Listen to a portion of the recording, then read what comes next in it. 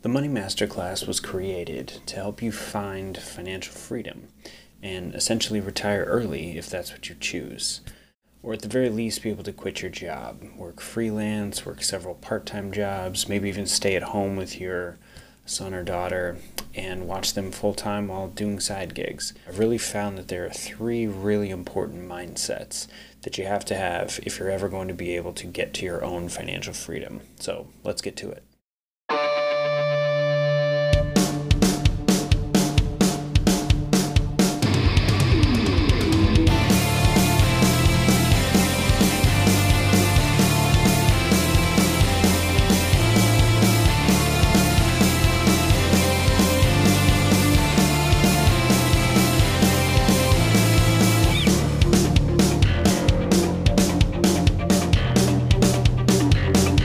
Hello friend, and welcome to episode number 2 of the Money Masterclass show, where I'm here to help you find financial freedom, retire early, and live a life that you love.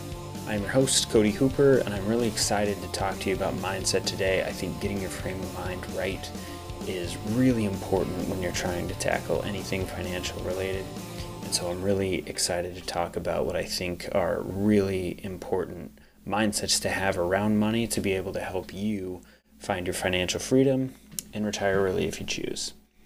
But first, before we get started, I want to offer you a free gift. I've spent a lot of time putting together a guide. It's a 4-week guide, and it's a challenge to you to see if you can challenge yourself to save $1,000 in 30 days. One, to see if it's even possible, but what I've really done for you is I've broken it down into a 4-week process. It's a bulleted PDF. It's not a book. It's not anything expansive. You just literally follow it step by step. And what I put together is what I would do if I were trying to save $1,000 as quickly as I possibly could. This is the process that I would go through. And there's some really cool facets in there that I've put together that I think you'll love and that I think and hope will be really helpful for you. I want to offer it to you for free. So just go to codyhooper.com/guide. And you'll be able to download that right away for free, walk through those bullet points, and get you some money saved right away. And I'll link to it in the show notes if you're watching on YouTube, and if you're listening to this through whatever podcast service you use, I'll also link to it in the show notes as well. But be sure to check that out, codyhooper.com/guide. All right, let's get started. So 3 money mindsets for financial freedom. Where I really want to start today in talking about this is the number one component of these 3 mindsets, and it's really centered around net worth. And I want to walk you through my net worth calculator and tell you why I think you might be calculating your net worth wrong, because I hear all the time people talking about their net worth or advising other people to talk about their net worth, and what they often do is they calculate it in a way that I think is a little bit misleading. And keep in mind, this is really centered around you as a person that wants to retire early or find your own financial freedom. I've built my mindset around this net worth calculator is really designed to help you have access to your funds. Let's say you get laid off, right? And you need a year's worth of funds. 401ks aren't really going to help you because there's a lot of penalties and a lot of fees that come from trying to get access to that money. It's also really complicated because there's a lot of barriers. Now, many of those barriers are good for people. Don't, mishear what I'm saying. I think 401ks can be good for a lot of reasons.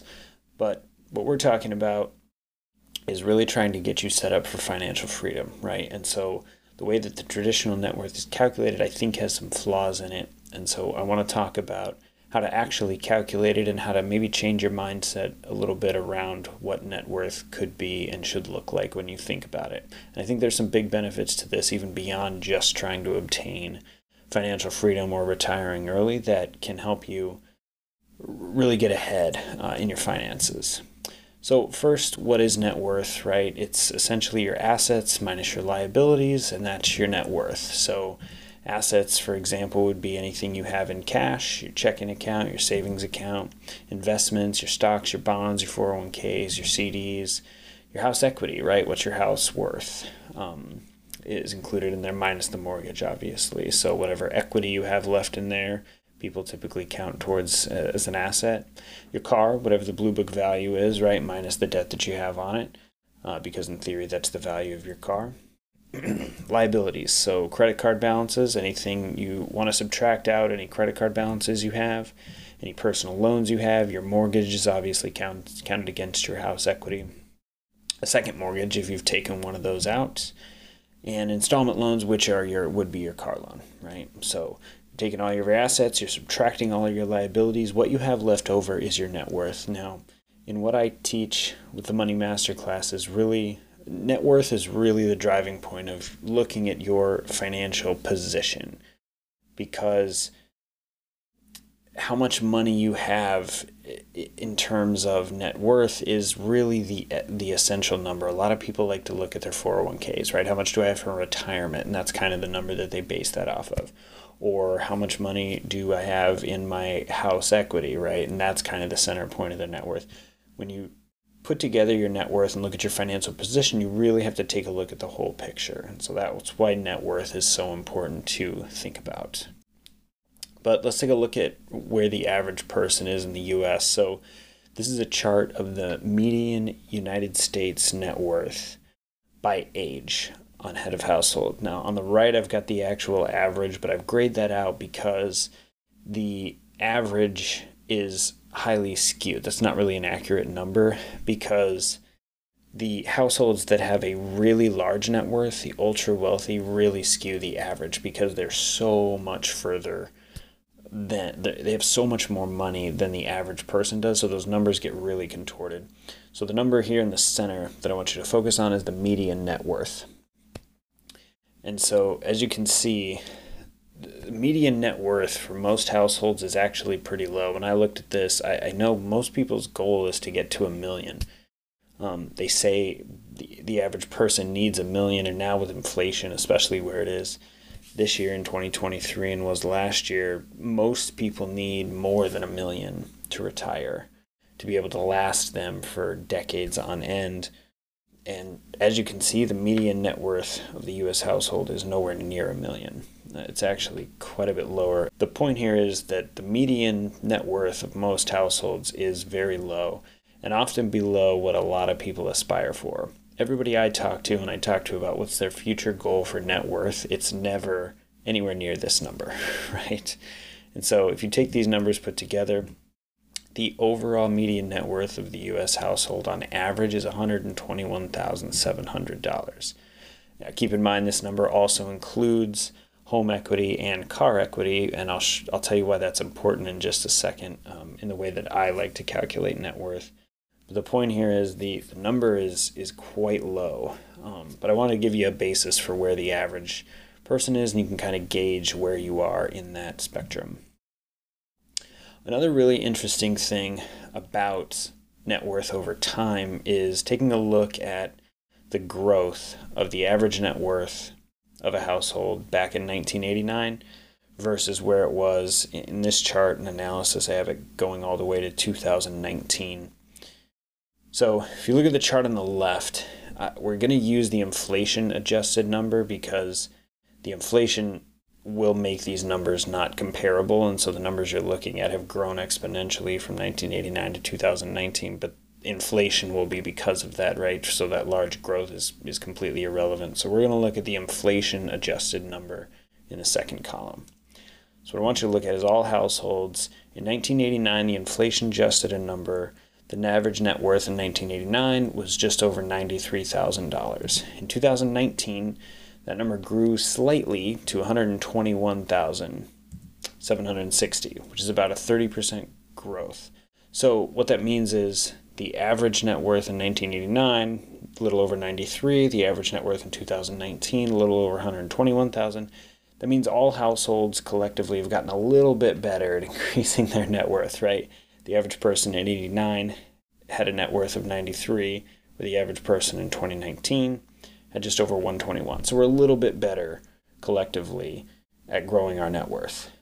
But not much, right? 30% is not a huge leap, and that's a long time. 1989 to 2019, the U.S. has not gotten much better at making their net worth larger. But on the right, I've got the top 1%. Now, in 1989, for the top 1%, the average net worth for them was just over $4.6 million. Okay, In 2019, that number has ballooned to just over 11 million. So it's substantially larger. And what that means is the top 1% have gotten a lot better at growing their net worth. So in 1989, the average in top 1% was 4.6 million. In 2019, the average was over 11 million. So the average person in the top 1% is significantly wealthier than the average person in 1989.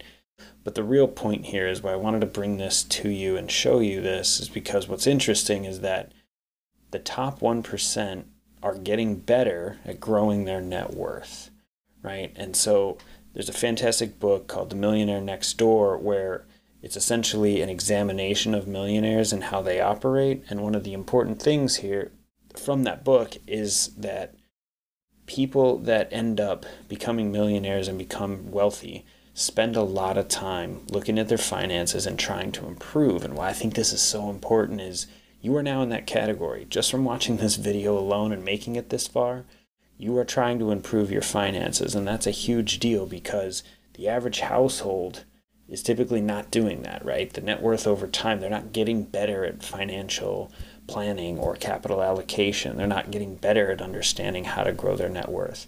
You're in a different category, and that's fantastic. And I'm really excited that I get to spend this time with you and talk about this. So I thought this was really cool to bring to light is that people that spend their time trying to better their finances are naturally going to get better at growing their net worth. So you're doing great work just by being here, listening to this, and trying to improve your education and knowledge around money and your finances. You're already one step ahead of everybody else. All right, so I want to re-explain net worth and talk to you about what I actually look at as real net worth and how I value my own net worth when I'm looking at my number and where I am. So I've taken this same exact formula that we had before, assets minus liabilities equals net worth, but mine has a couple caveats to it. In mine, I don't include house equity. So any equity that you have in your house, I actually remove from my own net worth. And I recommend that you do the same thing if you're seeking financial freedom and to retire early. And here's why. There'll be a lot of scrutiny from this, and I'm perfectly fine with taking that, but because I believe in this. House equity, unless you're in a very small minority in terms of how you're going to use house equity, then I will fully support using house equity in your asset number. But for most people, house equity is not going to be an asset in terms of your net worth because you can't really glean value from it in the financial free world. For example, if you're living in a home now and you're sitting on $100,000 in house equity, you can't use that to spend a year off.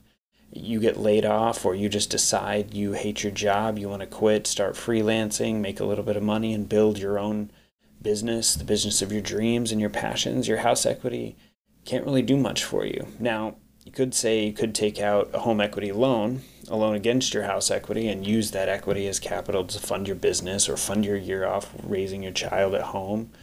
And that's true, but in terms of capital allocation, that money and that asset now becomes a liability because as soon as you take out a loan against it, now you're paying interest, right? And that return on that money is starting to go reverse. It's not in the stock market. It's not sitting in real estate and growing over time. It's working against you because it's now accumulating interest.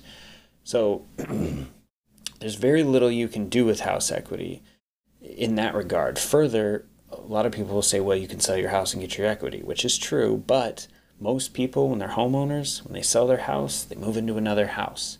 Now, what you're probably thinking and what is very logical, again, the minority here would be if you plan to sell your house and you rent for the next several years and you're going to take that house equity and you're going to live off of that for a few years, then fine. I'm good with you adding the equity. But for most people in reality, that is just simply not the case. Or a lot of people say, yeah, I'm going to do that. Plan to do it, but never actually do it because that is a big life adjustment. And most people, it's just not the case, right? I know all kinds of people that are sitting on home equity, they count it in their net worth, but they can't do anything with it. Mainly because if they do move, they're going to move into another house where they're going to take that equity and apply it towards the house, which in fact is a great idea, right? If you take that $100,000 and put it towards your next house, it's your down payment, it pulls your mortgage down. You're saving interest, right? There's all kinds of great financial benefits to that. Use your house equity. But what I'm saying is, in my number, I don't use the house equity in net worth because you can't do anything with it. It's locked up, right? And it is valuable. You do have it there. It's invested in your house. Your house typically should grow at about 4% a year. So, especially if you're in a good market. But the point is that the money is invested, and that's good, but it can't help you become financially free, and it really can't help you retire early, again, unless you're in one of those small niche areas where you're absolutely going to sell your house and take the house equity and invest it right away, right? That would be one of those rare cases where you could. The other asset that I remove is car, and it's for almost the same reason as house. Most everybody that has a car, unless you're in a very rare case and you plan to sell your car and bike everywhere for the next 10 years, then yes, as soon as you sell your car and acquire the cash, take that cash and count it in your net worth. But if you're sitting on a car, right, in my case, I have a car that I paid off years ago, and it's worth, roughly $10,000. Now, regular financial logic would tell me to add that $10,000 to my net worth, but I don't because I want the car. I love the car. I'm going to keep that car for as long as it will drive. That $10,000 doesn't mean anything to me, right? I get plenty of value out of the car. I love it. I take care of it. I maintain it really well, but I can't use it as a financial asset. I can't take the car and turn it into investments that are going to grow over time. And my 10,000 is going to slowly shrink as I put more miles on it and the car becomes older and older. So it's a depreciating asset, but it would be useless for me to put that $10,000 in my net worth. Right? Unless, like I said, I plan to use it to fund my year to stay home and raise my daughter with my wife. And once I sell the car and net the cash, then yes, I can add it to my net worth. But for most people, that car, once you sell it and get the cash, you're just going to use that cash to acquire another car, right? So it doesn't make sense to have that number plugged into your net worth because your number is going to be much larger than what's actually applicable, right? And so down to liabilities, I also like to remove mortgage from the net worth equation in the sense that I like to look at house equity and mortgages as washes. So when you're calculating your net worth, you're not going to include any house equity, but you're also not going to add mortgage, right? So if you have a $400,000 house and you owe $390 on it, you have $10,000 in house equity. Saying don't add that 10 to your net worth, but also don't add the 390 that you owe on the mortgage to your net worth either. Because when you have a mortgage, you just essentially have a rent payment, right? You don't, but in theory, right, when you're looking at your budget, your mortgage is number X, let's say it's $3,000 a month. That number is just coming out of your monthly number, right? So it doesn't really have much to do with your net worth other than being a monthly bill that you have to pay. Just like if you had a $3,000 rent payment, that number would be coming out of your monthly budget, but it wouldn't have anything to do with your net worth. So I remove mortgage from the liability. I just don't also give myself credit in the asset column for home equity. Last thing about liabilities, you might be thinking, if you're removing car from assets, do I also remove car from liabilities? I don't, because the installment loan that you have or the car loan that you have is still a liability for you because you owe that money and you're going to have to pay that money no matter what, right? Unless you happen to default or claim bankruptcy.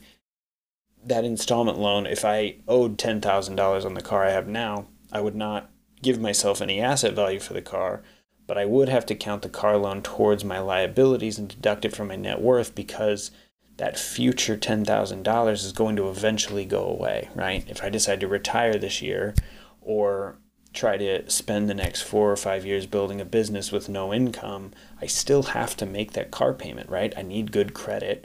I need to have great credit payment history, and I'm going to have to pay the $10,000 I owe no matter what. So car loans have to stay in your liabilities and be deducted from your net worth because those bills are going to keep coming and you're going to have to pay that $10,000 no matter what.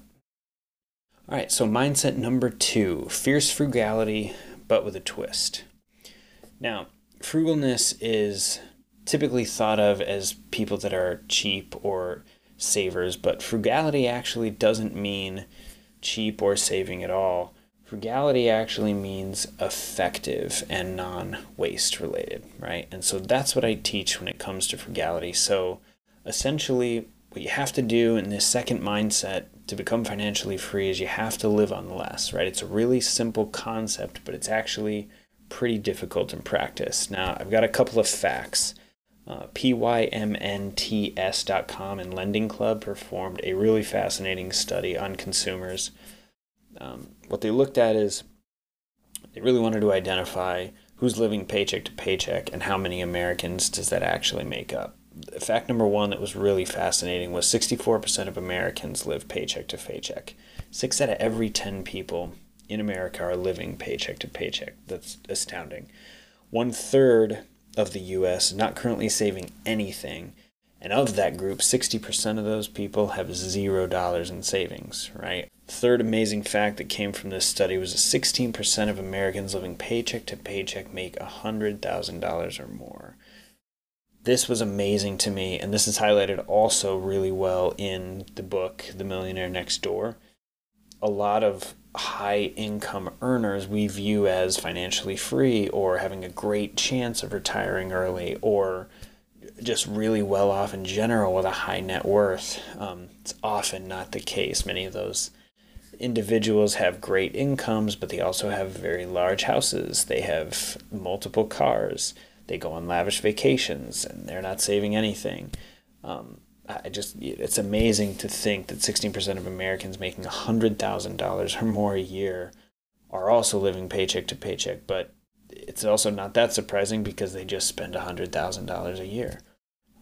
So the point of this is that this mindset is really important when thinking about financial freedom and how you're going to get there. You have to wrap your mind around how you're going to live on less, because if 6 out of every 10 people are living paycheck to paycheck, you're never going to be financially free if you're one of those people, and that's just a fact, right? You have to live on less and find a way to be frugal. But I'm not suggesting that you don't spend anything and live your life, because my mindset and my approach to all of this was not to go to the extreme, cut back on everything and just save everything I made. Although I went through periods of that, I learned over time that was not right for me, and I think there's a lot of other people that struggle with savings because they think if they're going to save, they have to save everything and nothing is ever going to be enough, and that's just not the case. The key is to stop wasting, right? Waste is the enemy of everything, and that's really what this mindset is about. Frugality is about eliminating waste. It's not about just saving everything, wearing around socks with holes in them and eating ramen for 3 meals a day. That's not at all what I'm suggesting, but I am suggesting to stop wasting money, right? And we can do this in 4 really easy steps. So number one, if you track your spending, you're really going to start to understand waste. This was a huge turning point for me. When I started using Mint and looking at every single transaction that I was making, at the time the reason I did it is because I had a multitude of credit cards. They all had different cashback schedules. I was using different credit cards each month. And I've since completely eliminated and moved away from that because I tend to overspend that. And I have a workshop on credit where I really talk about how much I overspend because of using cashback credit cards.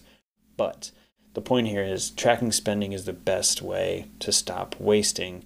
And it's really step number one, because you can so clearly then begin to see what you're spending on. I know so many people that are struggling financially that are just wasting money on all kinds of things, and they're not really aware of it, right? They're just falling prey to the way that they've always been, the way that they were raised, the way that their peers and friends spend money. And so tracking your spending can really bring to light how much you're actually wasting and what you're spending your money on. And waste is the worst kind of spending because you're just throwing that money in the trash when you could have otherwise just kept it, right? To build a life, to become financially free one day. So tracking spending is step number one. Number two is just to look at that spending and identify the wasteful spending, right? If you look back at your previous month, what did you waste your money on? I bet you if you look at that, you're going to start to develop some patterns. You're going to start to see some things that are going to bring to light, oh wow, I really waste a lot of money on X, right? It's coffee that I don't really enjoy. I just happen to get it every time I'm going out. I went through a period of that. I'm obsessed with pumpkin lattes at Dunkin' Donuts during the fall. Good Lord. It's a rarity that I didn't get one a day. That I went a day without getting one for a period of time in my life one year. And, that was a terrible, terrible habit because I wasn't getting any joy out of it. I was just falling into the habit of it. Now, I love the drink, obviously, but the point is getting one on Tuesday, Wednesday, and Thursday was not adding any value to my life. It was just a habit that I had. Every time I went out, I just grabbed one, and that money added up to hundreds of dollars in the trash, where if I got one every Friday, I thoroughly would have enjoyed it, and I could have saved myself $20 to $30 a week just by changing that one habit. And I didn't really realize it until I looked at my previous month's spending and went, wow, that is a lot of money. What in the world is happening here, right? We get into those habits and routines that really lead us down paths that we didn't really know that we were going down. So you have to look at that stuff in order to be able to establish some of those patterns and make some changes. So number 3 is how we make those changes, right? Categorize your wasteful tendencies. Look at coffee, but look at anything else that you might be wasting money on. I know a lot of people that they just get trinkets, right? They go out and they see a thing and it seems like something that they'll enjoy. And psychologically, there are some things happening. Subconsciously, there are some things happening, right? You had a bad day, you're stressed at work. So purchasing something and obtaining something really helps alleviate that. You get a little dopamine hit and you feel good right after. But immediately, right, the dopamine subsides like it always does. And now your money is gone and you have a trinket that has no value for you and no resale value. So you've essentially just thrown that money away for a little bit of a rush. If you can look at the wasteful spending and categorize it, you can start to develop patterns and habits that you may have that you can stop, right? Once you identify them, step 1 is to identify what you're doing, and step 2 is to really make changes to that. So next time you go out, you're going to buy the trinket. Categorize that as a wasteful spend last month. Maybe I don't want to actually do this here, and you can stop, right? That's exactly what I did with the absurd coffee obsession that I had for a while. In order to shut that down, I had to first become aware, and then instead of turning into the drive-through line, I started to slowly not do that, but I had to become aware of it first. And so number 4 is the easy one, right? Obviously, just start eliminating that. Just becoming aware is step number 1, but really, setting some limits to yourself to not waste. Once you see something or you fall into a pattern of what you think you're going to buy that you know is going to be wasteful, don't do that, right? So make yourself aware and then stop eliminating those waste. Another example to this could be subscriptions, right? I have noticed that I get on kicks with subscriptions where I do this all the time with movies, where I'll see a movie or a series come out that I really want. I'll pay for that service on that subscription, and then you keep that subscription going, and months and months and months will go by and I don't use it. But the company is taking my money, taking it away, and I'm getting absolutely no value for it. So consider that one as a possible. Random coffees we've talked at length about. We don't need to belabor that anymore. Eating out is another big one. Man, I've noticed that when I look at my historical spending, a ton of eating out that gave me no value always comes from convenience. I'm always rushed. It's always late. I might not have groceries at home, so just eating out that day, that morning, that night, whatever it might be, is so convenient. But I always look back, and a ton of times I see eating out as a complete regret waste. So I've categorized it now, and every time I go to eat out, I question 2 to 3 times, do I really want to get value out of this? Am I really going to see value, or am I just doing this for convenience? And I've stopped myself a multitude of times from going out just by simply asking myself 2 or 3 additional times if I really want this. And almost every time it's been because of convenience and I don't actually want it. It saved me a ton of money just by doing that. Unused gym memberships are another example that you might suffer from. I know so many people that have paid for months and months and months of gym memberships that they've never used, right? It happens all the time in January, as we know. People sign up, they get really ambitious. February, March, April go by, no gym trips, 1 or 2 gym trips where you're really losing out on a lot of money. So take a look at yours and start to cut out some of that waste. You're already going to be saving money immediately as soon as you stop some of those spending patterns. And lastly, like I mentioned off the top, my guide, Can You Save $1,000 in 30 Days? My challenge to you. I suggest you to look at that guide because it walks you through exactly how to do this. I have an entire bulleted step-by-step process where you can just literally follow the bullet steps of exactly what I have done, what I would do if I were trying to save more money and really stop wasting. I go right through a process of exactly how to do this and how to set it up for yourself, so be sure to check that out. All right, so number 3, and the final mindset that I really want to talk about today is to be a believer. Now, this may sound trite, but why not, right? Why not be a believer in yourself? And I love this concept when it comes to money because money is such an interesting and odd topic. Be a believer in yourself as a golfer? Sure, no problem. A basketball player? A musician, a professional artist, an actor, right? All of these people, we think about these professions and we think, oh, be a believer. Of course, it's exactly how you're going to find success. It's so rarely talked about when it comes to money, but yet I talk to so many people that don't believe that they can save. They don't believe that they can retire early. They don't believe that they can take hold of their finances and become free from living paycheck to paycheck, right? It's why so many people don't do it, but belief is very, very powerful. So there's a fantastic book called How Do Champions Think? And in that book, there's an amazing quote that really sums up exactly what I'm talking about here in this third mindset.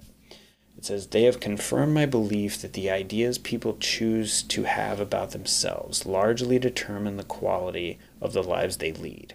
We can choose to believe in ourselves and thus to strive, to risk, to persevere, and to achieve, or we can choose to cling to security and mediocrity." And I've highlighted and bolded the word choose because what they're essentially saying is that you have the choice, right? I love this because when you really think about it, you have the choice whether to believe in yourself or not. No one else is telling you to believe in yourself. No one else is telling you not to believe in yourself, although there may be reinforcements of that. Parents are a good example. Friends that razz you or constantly tell you you can't do anything you want to do are definitely influencing that. But at the end of the day, you're choosing whether or not to believe in yourself. And what Dr. Bob Rotella is talking about when he says this and what he kind of explains in this setup is that the way champions think is they're constantly choosing to believe in themselves. All the golfers that he worked with, almost all of them visualized the shot that they were about to take going into the hole. Now, that might sound small and meaningless, but according to his research, that had the biggest impact of anything is that they believed in themselves, right? They visualized the shot going in before they ever took it. They didn't have doubts and worries, I didn't shoot well in the last hole, or I just missed that last putt. None of that came into effect. They literally visualized the ball going in every single time. Now, when they shoot it, it doesn't always go in, but it doesn't matter. The point is they choose to believe in themselves. And in order for you to become financially free, in order for you to be able to hit your savings goals, you have to believe in yourself. You're never going to achieve anything if you don't believe in yourself. If you don't think you can save $1,000 in 30 days, I promise you'll be right. You will not be able to. But those that do achieve all of this, those that do retire early, that are not living paycheck to paycheck in that minority, they do believe in themselves. So there's a fantastic story that I want to highlight that really kind of puts a bow on all of this and wraps this up. So who is Pat Bradley? It's likely you've never heard of her. Don't worry if you haven't. I hadn't either until I read this story. Pat Bradley is a professional golfer. And so after playing professional golf for 11 years, she had won one tournament. I just want to say that again because this is utterly fascinating. Pat Bradley, professional golfer, played golf professionally for 11 straight years, and of that time had only won one tournament. She had every reason in the world not to believe in herself if she were looking for validation in success, right? In the traditional way that we look at it. She had average size, average club speed. Nothing about her really indicated any athletic ability beyond most people, right? And so when Dr. Bob Rotella met with her, he asked her what her goals were. This is what she listed. Number 1, to win the LPGA Player of the Year award. Okay. Number 2, have the tour's lowest scoring average. Pretty lofty. Number 3, to win all women's major championships. Very lofty. There's 7 of them. That's a big goal. And number 4, to make the LPGA Hall of Fame. Okay, the Hall of Fame is her 4th goal after 11 years only of winning 1 tournament. Right? Amazing. But what happened over the next 10 years is Pat literally achieved every single one of those goals. And the reason was belief, right? There's no way Pat goes on to achieve those over a 10-year period without believing in herself. And that's what this story really emphasizes, is that anything truly is possible from belief. But I really emphasize the history, because if you've gone for 11 years and saved almost nothing, if you've gone for a really long period of time and are no closer to your financial goals than you were before, if you have average income, if you have average spending patterns, right? If you're living paycheck to paycheck right now, that does not mean that you can't achieve what you want to achieve. You can, right? All you have to do is believe in yourself, right? Start with a little frugality, live on less than what you make, and really, start to put a plan together and orchestrate eliminating some of this waste and doing these things that can help you achieve your goals. I promise you're going to be able to get there. Layering on a new approach to net worth will really help too, because you're going to be looking at a true accurate number in which you can use. But if you follow these 3 steps, these 3 simple mindsets, you can achieve financial freedom, right? It's not going to happen tonight. It's not going to happen next week, right? Took Pat over 10 years to achieve what she wanted to achieve, but the point is, she believed in herself, she set her sights on the goal, and then she worked for 10 years to get that done. I promise you can do the same thing with your finances. All you have to do is believe in yourself and take some time to actually plan this and think this through. But I want to commend you. You're a rock star, because not only have you made it to the end of this video and educated yourself in a lot of aspects that you had never had before, but this is the first step, right? In order to believe in yourself, you've got to educate yourself, you've got to build some confidence, and you've got to learn some things. So I'm really thankful and really happy that we've been able to spend the time together to talk about this. I hope this helps. And again, head over to codyhooper.com/guide. Grab that PDF guide. The challenge of can you save $1,000 in 30 days. I know other people have gotten some value from these bullet points and learned some things that they never knew before. And whether you're just starting or you're really trying to kickstart your goals into getting some financial freedom, I promise there'll be something there that'll be able to help you and hopefully you can learn from. So thanks for taking the time today. It's been awesome talking about this with you, and we will talk again soon on another episode.